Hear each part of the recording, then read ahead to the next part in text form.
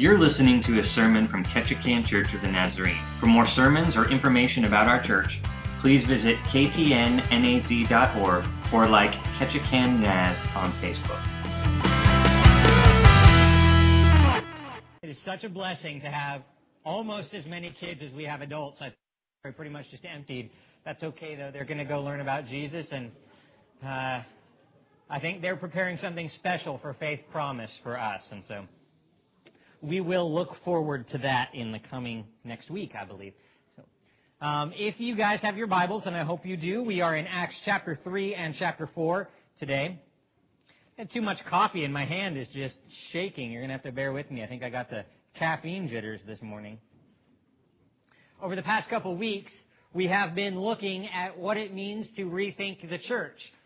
To get out of the stereotypical, we come, we worship, four white walls and pews or chairs, and then we go, and that's the end of church.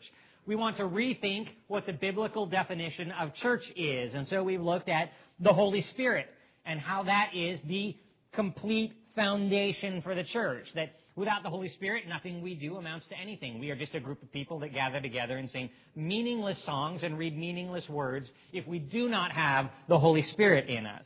And if we have the Holy Spirit in us, then we know from last week that the Holy Spirit gives us power to be a witness. And to be a witness is simply this, that you tell your story, which was your life before Jesus, then how you met Jesus, and then your life after Jesus. A simple 2-minute version of your story. Did any of you practice the 2-minute version of your story this past week? Yeah? Okay, one hand. Good. Gold star for you, gold star. Go ahead and practice that this week. It's something you are going to want to have in your pocket for future reference. Your story in a 2-minute version, what your life was like before Jesus, how you met Jesus, and what your life has been like since you met Jesus. And it does not need to be this, you think that your testimony needs to be like this great thing, like I was a horrible individual and then Jesus changed me and now life is happy and I'm rich. Okay, that's not what all testimonies look like, nor should they.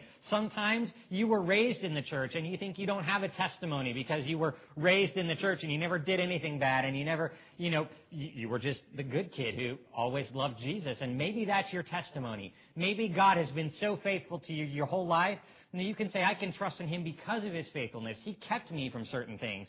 So don't be ashamed of your testimony, whether it's really crazy or not so crazy. It's the testimony that God has given you.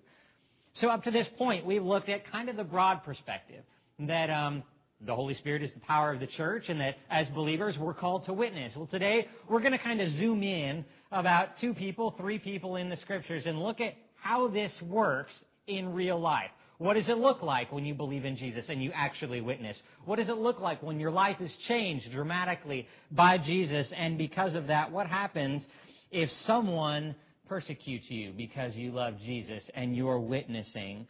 And this morning we're going to look at a story about some disciples who shared Jesus, a crippled man who received Jesus, and then some religious leaders of the day who didn't like Jesus. And perhaps this morning you're going to find yourself in one of these people. You're either going to find yourself in the disciples this morning, sharing Jesus boldly.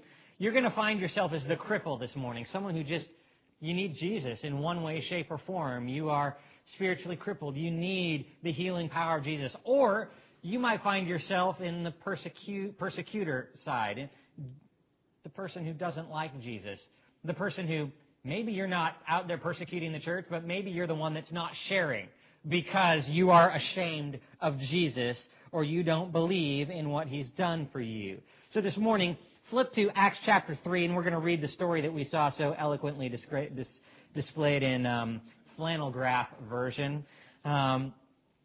Verses 1 through 7. We're just going to kind of take this chunk by chunk this morning. Verses 1 through 7 read this. Now Peter and John were going up to the temple at about the 9th hour, which was the hour of prayer. It's in the morning. And a man who had been lame from his mother's womb was being carried, and they used to set him down every day at the gate of the temple, which is called the Beautiful Gate, in order to beg alms of those who were entering the temple. When he saw Peter and John about to go into the temple, he began to ask them to receive alms.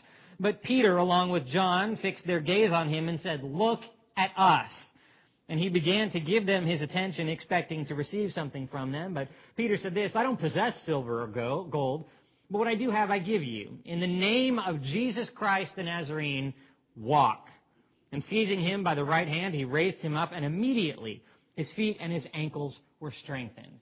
So we're going to stop there and unpack that for a moment, because you might read through this section of Scripture multiple times and not realize all of the stuff that's crammed into 7 verses here. So first and foremost, we need to recognize that, I did the wrong button. We'll fix this and get back to the slides here. There was a crippled man in this story. There we go. A crippled man. We've all seen people who are crippled in one way, shape, or form, emotionally, physically, spiritually, okay? There is someone in this day and age that was crippled from birth.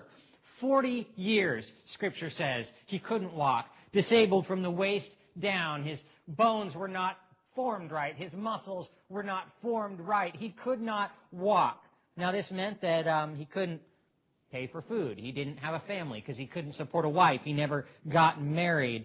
He lived 40 years with a debilitating disability that was not just physical, but it was social too, because he was an outcast. He wasn't able to partake in normal society like other people could. People had to carry him to his job, which was sitting outside the temple gate begging for coins.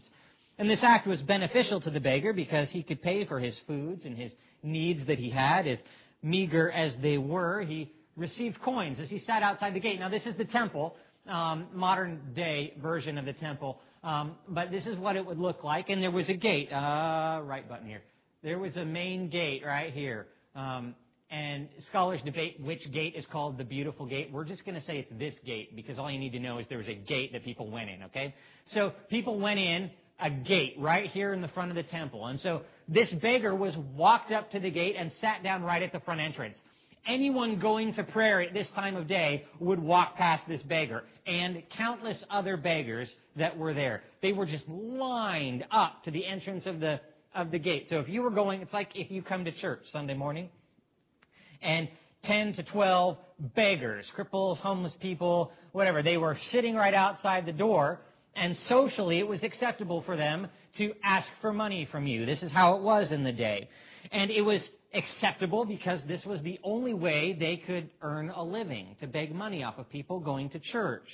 But it was also culturally acceptable and beneficial for the Jewish people who were going to worship to give their alms to the people who were begging, because the Jewish worshipers believed that they would gain merit or favor from God if they gave money to the crippled people. So it really worked for them. They had extra coins in their pocket because, hey, ta-da, and now God loves me even more because I could give to the crippled person. So it was a win-win situation, okay? Crippled person goes, he begs for money. Jewish people go, they give the money, they get more favor with God. Crippled person gets to buy a sandwich at the end of the day. But basically, this crippled man had absolutely nothing. Apart from whatever was put in his cup, he had nothing. He had no family. He had no coins. He might have not had a home. He only had what the people would give him.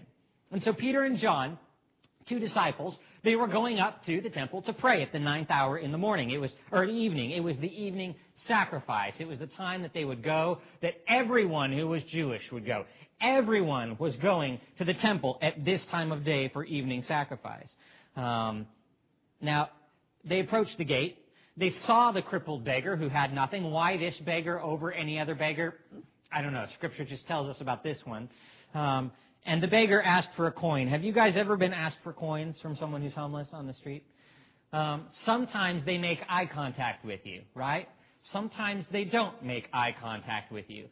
Having lived in Southern California, generally speaking, and I'm making a generalization, so understand that here. Generally speaking, the ones who would make eye contact with me were the quote-unquote professional beggars. The ones who they carried cell phones and they wore nice clothing and they didn't need to be, but you could earn a good living on some street corners in Southern California.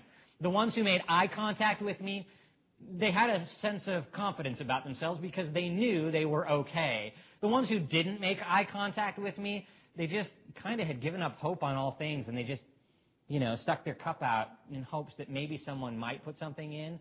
And I had more compassion on the ones that didn't look at me than the ones who did, because I think they were in a more needy position. Anyway, Scripture says that Peter had to tell this man to look at him, because this man wasn't even looking up. He had just given up hope, and he just like this, anyone who'd walk by and he had his cup or his hand out waiting, hopefully that maybe someone might have compassion on him. So Peter had to say this, look at us.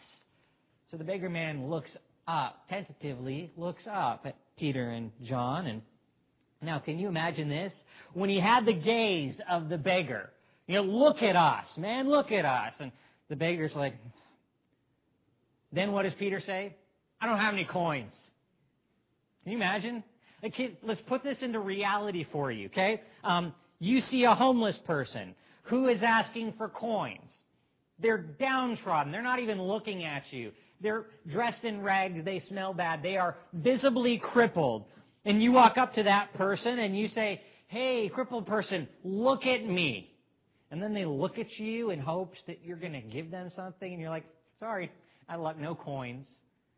Isn't that just the rudest thing you could ever do? Isn't that the worst thing you could possibly do? And here the disciples are like, hey, look at us. Don't have any coins. And what the beggar felt in that moment. Because you imagine, he's been picked on his whole life. You imagine the people have made fun of him. You imagine that people have gained his attention and trust for moments just so that they could crush him. And here it seems like the disciples are doing the same thing. And I might have told this story before, I'm not sure. When I lived in California, we lived on this really busy intersection by a freeway. And pretty much you pull out of our housing development and there was the freeway. And on the entrance ramp, there was a man who would stand there and beg. He was homeless, and I'd see him daily. He was not one of the professional folks who had a job and a home somewhere else. He was a guy who really desperately needed. I think he was a vet, just based on the conversations that I'd had with him. And he was down and out on his luck. Anyway, people would stop at the intersection when the light would stop them coming off the freeway, and they'd give him change and dollars and, food coupons to McDonald's on the corner there. And one day, I was behind a car that was at the front of the intersection. I was behind him, and the beggar was right here. And he rolled his window down and waved some dollar bills out to this guy. Nothing really seemed weird about it at the time because, people handed this guy money all the time. Well, the homeless man approached to grab the dollar bills that were being waved from the car, and when he got close enough to the car, the dollar bills were retracted back inside. And there was this moment where there was a conversation going on, and I obviously couldn't hear what they were saying. But after a moment, the homeless man stepped back from the car and did this jig. It was kind of the most saddest dance I've ever seen. He was a crippled man. He could walk, but he had a limp. But he had to do this dance for these dollar bills, right? He was probably told, listen, I'll give you $10, $20, I don't know what, if you humiliate yourself in front of everyone on this street corner. And the man needed the money desperately, obviously, because he was willing to do that. The homeless man stepped back to the car and held his hand out for the money, and I saw coins get dropped. Light changed, and the car drove off. And I got to tell you, that just got, right in your heart. And I couldn't stop because of the traffic, and it just broke my heart that man was treated in such a way. Can you imagine what that crippled beggar felt like in that street corner there?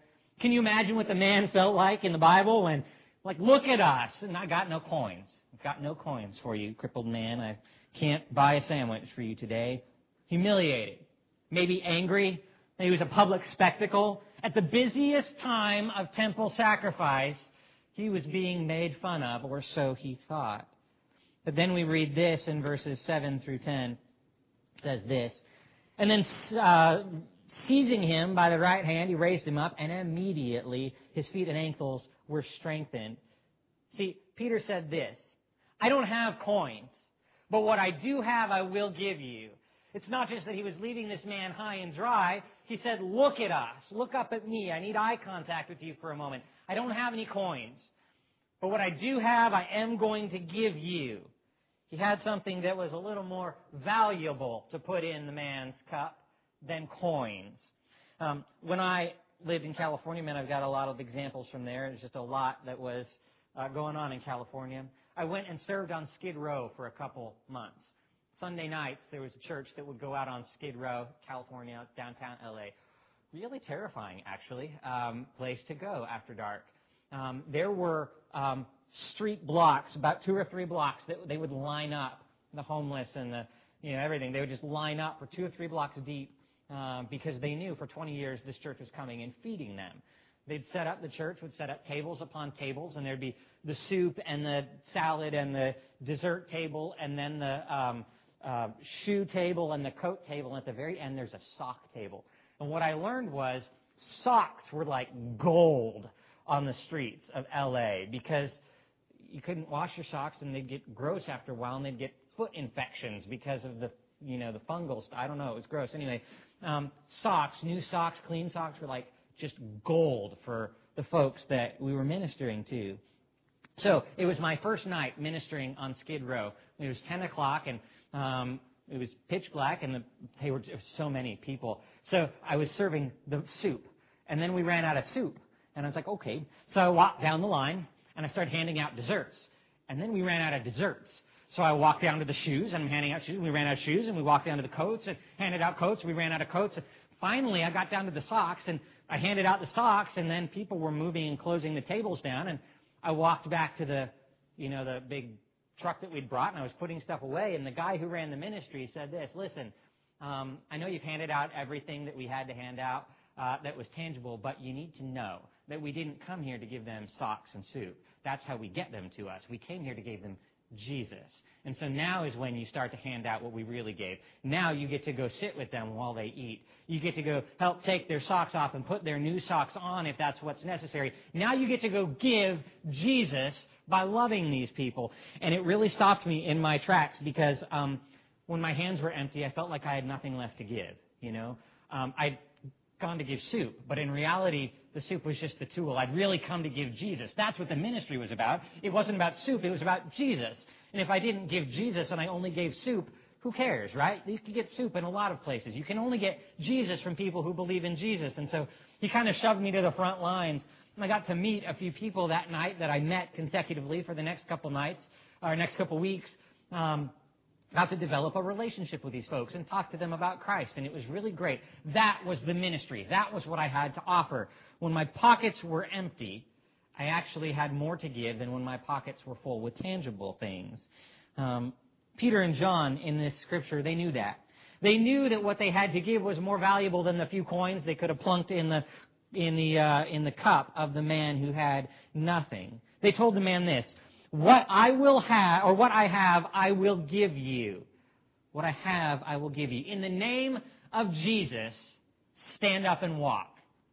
Now, the beggar, he just wanted a sandwich. But what the disciples said is, listen, I'll give you the ability to lead life to the fullest. Stand up and walk. In that day, someone's name was used not just for identification. It wasn't, hey, Bob, hey, Sam. Someone's name was used to denote their character, their nature, who they were. You were named because your parents wanted you to exhibit certain characteristics. Abraham, father of many, that's what his name means. That kind of suiting because he became the father of nations. Reuben means, behold, a son, because Reuben was the firstborn. So he was held by his father, and he was like, what should I name? Behold, a son. So they named him Reuben. Moses means taken out or drawn out because he was drawn out of the river. He's also took the people out of slavery. He drew the people out of slavery. Jesus Christ means Savior, Messiah, Anointed One. So when John and Peter were telling this man to stand in the name of Jesus, we give you Jesus, they simply stated his name. They simply stated Jesus. The name has authority. Walk. And it's not that Jesus healed him simply. Jesus healed him physically and saved him spiritually. He went from having nothing, no future, no hope, no job, no family, nothing, to having salvation, a full heart, joy, an eternal future, and he could walk, he could get a job, he could have a family. This was not just an earthly future, this was an eternal future because of Jesus. That is a much better return on investment than coins that gets a sandwich at the end of a day. He was loved from the inside out in that moment. The man who couldn't even look up at people when they walked by could suddenly look up at people eye to eye because he was standing eye to eye with people. unlike coins, which you can give away and you no longer have, when you give Jesus away in the name of ministry, you have Jesus even more to give away. And so we have this moment in time that Scripture shows us that this beggar man suddenly standing was clinging to Peter and John, clinging probably because he was like, wow, I'm not even sure if this is going to last. Okay, just in case my legs give out again, I want to be sure I'm holding on to someone. But also, these were the people that did something great for him. He was like attached at the hip. He wanted to know more. He's like, I'm with you guys now. What's going on? You're my best buddies. Let's hang out. So while he was clinging to Peter and John, all of the people ran together at them. Can you imagine a mob of people just like this beggar man that people had seen for 40 years was suddenly standing and talking and jumping for joy? And that created quite a commotion in Solomon's portico, this area where they were gathering to worship. And Peter saw this gathering and said to the people, listen, why are you amazed? Why are you amazed or gaze at us as if we made him walk? We did absolutely nothing. Jesus made him walk. The God of Abraham, the God of our fathers, of Isaac, he is the one that made him walk. He is the one that you disowned. He is the one that you nailed to the cross. He is the one that you put to death. He is the one that rose from the dead. He is the one that gives you eternal life. He is the one that healed the beggar. Why do you look at us? You should look at Jesus. So there was this huge commotion, and Peter is preaching this great sermon under the power of the Holy Spirit. And thousands of people got saved. See, the commotion caused so much attention that the temple guards were called in to maintain peace. They had to call in the army reserve, as it were, of the day, the tanks and the battalions and the army folks, because there was such a commotion, such a sudden movement of the Holy Spirit because of one man's healing and the work of the power of God in this church, that thousands of people were rioting, saying, Jesus is great. We love Jesus. We want to know Jesus. Let's get saved in the name of Jesus. I want to be healed by Jesus. I imagine other beggars were like, can I be next in line? People who had broken hearts were like, oh, put me in line. I need this Jesus too. And so thousands upon thousands of people are being saved. Scripture says 5,000 men got saved that morning because of the healing of one man. And if you add the women and the children, the church grew to by 10,000 people that day, roughly, give or take, in one day. Now, Pentecost was great. That was 3,000 men and maybe 6,000 people total. But this was bigger than that. This was everyone in the Jewish nation came to worship, and a good chunk of them got saved. The leaders in the temple, though, the religious and the political ones, the ones that called in the Army National Guard, they were really frustrated. They were really angry because this upset how worship should be. Worship is dignified and solemn, and we do it this way, and then there's this, and then this, and then we cut the bull in half, and then we all chant in the same way, and then we all stand at the same time. And this dancing thing that's happening over here, not our plan.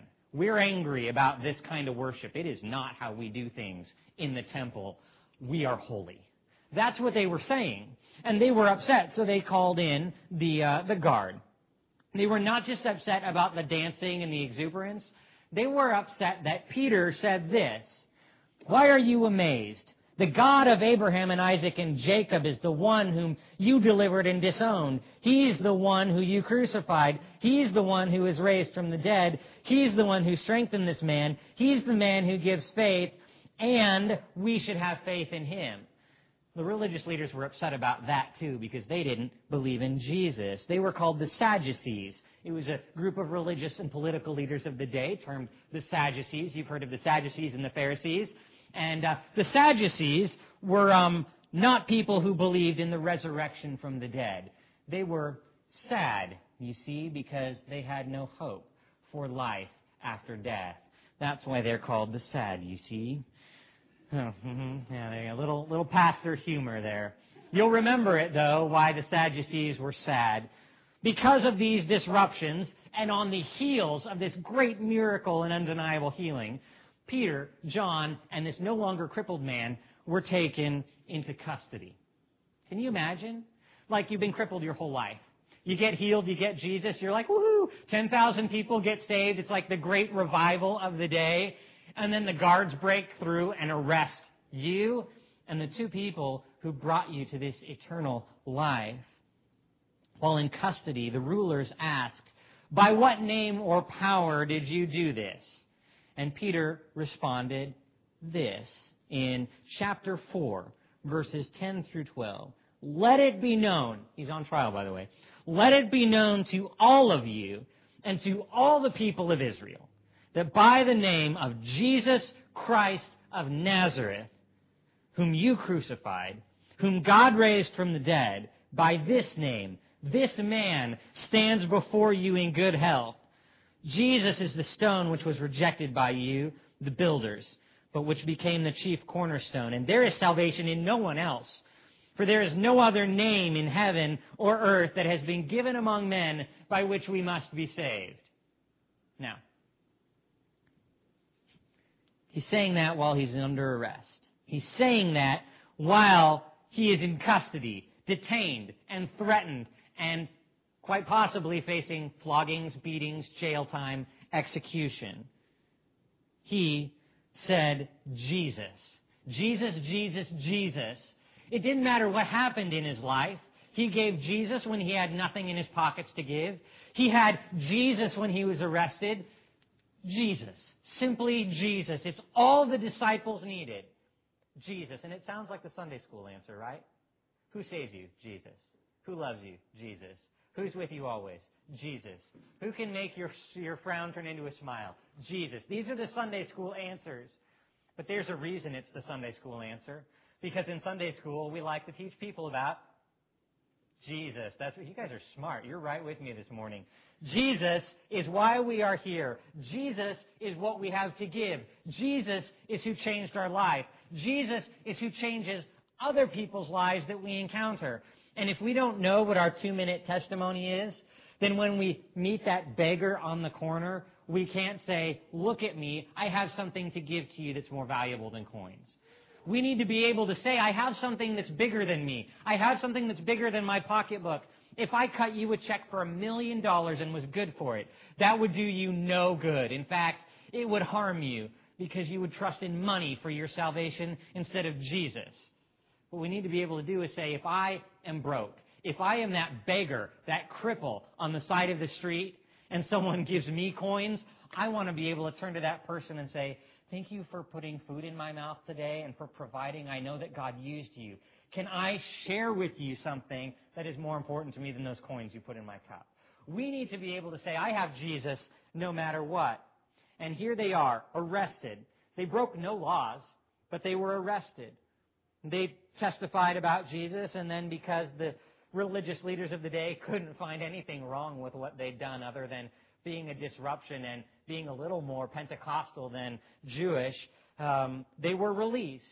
And rather than gripe about the bad day they'd had, because they were put in jail and beaten and detained, rather than gripe and complain about the lost wages or the sore wrists or the unfairness of their situation, Scripture says they praised God for what happened. They praised God for the opportunity to witness. They praised God for the healing of the crippled man. They praised God that they were arrested so that they could testify to the religious leaders of the day. How often do you get to tell the religious leaders? It would be like going and getting a trial in front of the President of the United States or a leader of a country that is not Christian. And they say, why do you do what you do? And you get to say, Jesus.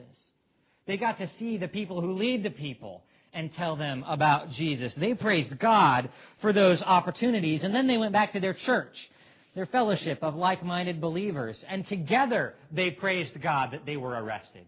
Together they praised God that they got to testify of Jesus to great numbers of people. Together they prayed, and they prayed. And here's what happened when they prayed. At the end of chapter 4 here, after they'd been arrested and released and gone back to their people, they say this, and now, Lord, take note of these people's threats, because they'd been threatened not to do this again. Grant that your bondservants might speak your word with all confidence, because they were told, don't speak like this or the punishment will be worse. Give us the boldness, God, to speak even if we might get flogged. Give us the boldness to speak even if it's socially awkward. Give us the boldness to say your name even if we have nothing else to give people. Help us say your name. So when you extend your hand to heal and signs and wonders take place through the name of your holy servant Jesus. And then when they'd prayed, the place where they had gathered was shaken. And they were all filled with the Holy Spirit and began to speak the word of God with boldness. There's a movement of the Holy Spirit again. The church is on the move. It's rethinking what it means to be the church. It's not us. It's not the coins in our pocket. I can't believe as a pastor, here I am going to say this. It's not what you give in the tithing plate. It's not what you give on the street corner. It's not what you give when you go to a soup kitchen. That's all stuff that you give out of joy because you want to give because God has blessed you. But that's not what makes the church. What makes the church is when you go to a homeless person and say, let me buy you a sandwich, and because of this opportunity, let me tell you about Jesus. Jesus is what you give when you want to grow in your faith. Jesus is what you give when someone else needs to grow in their faith. And when you are persecuted in your workplace, in my case, in my family. When I talk to Jesus about Jesus to my grandma, she gets angry and hangs up the phone, okay? And so when you are persecuted wherever you go, are you the ones that say, that was really uncomfortable, I don't want to do that again? Or are you the ones that say, give me those chains again? I would gladly say the name of Jesus 1,000,000 times over and be arrested and flogged and beaten and be socially awkward, not weird, but socially awkward, over and over and over again, so that by hope, one person might be saved. By the name of Jesus, one person would receive healing. That's what we give. We give Jesus. And you'll find that when you give Jesus, you end up having more of them than you started with. It's some sort of weird math that God does, but your cup will never run out. Jesus is in you. So if you give Jesus away, well, it's more Jesus. And then you have more Jesus to give. And it's this divine math that God does in your spirit. So I want to ask you a question this morning before we worship. Are you, this morning, the cripple? Are you the one that you come to the church, but you don't feel like you have anything to give? You're downtrodden. Something in your life isn't going right. It's just weighing heavy on you. You're the one who's coming to receive, and you don't even know what you need to receive, but you need something. Maybe you're the cripple. That's okay. It's a good place to be this morning. Maybe you're the disciple. You're the disciple that has everything. You've got Jesus, you've got coins in your pocket. Are you using both of those in ministry? Maybe you become easily distracted from God's glory when you get opposition right after testifying about Jesus. It was difficult. And maybe you get distracted and say, maybe I didn't do the right thing. Maybe that wasn't the right way to go about it. Maybe I shouldn't talk to that person again. Or do you say, yes, and I will take that 10,000 times more? Do you pray for endurance in the face of opposition? When you are being opposed by the world and the flesh and the devil, are you the one that says, Jesus is bigger. I'll go for it. I'll take my chances with my big brother than with anything else that the world could throw at me. He's got my back. I'll go with him. I will have endurance in the face of anything. Or maybe you're the religious leaders this morning. Maybe you're the ones that believe church is done this way. Worship is done this way. Any departure of this is abnormal. And I worship in this way. I do Christian life in my workplace this way and no other way. I am holy. And maybe we should get away from the I am holy in our heart and pride and say, I am humble and Jesus is holy and I want holiness, not holy. You know, there's a difference between I am holy and I make other people feel bad for not being holy. And you know what I mean? But we see people like that and we live like that sometimes. What we want to be is, we're not. And Jesus is, and let me tell you about Jesus, and then holiness will happen in our hearts when we know who Jesus is and He does a work in our heart. But we need to give Jesus first in order for any of that to happen.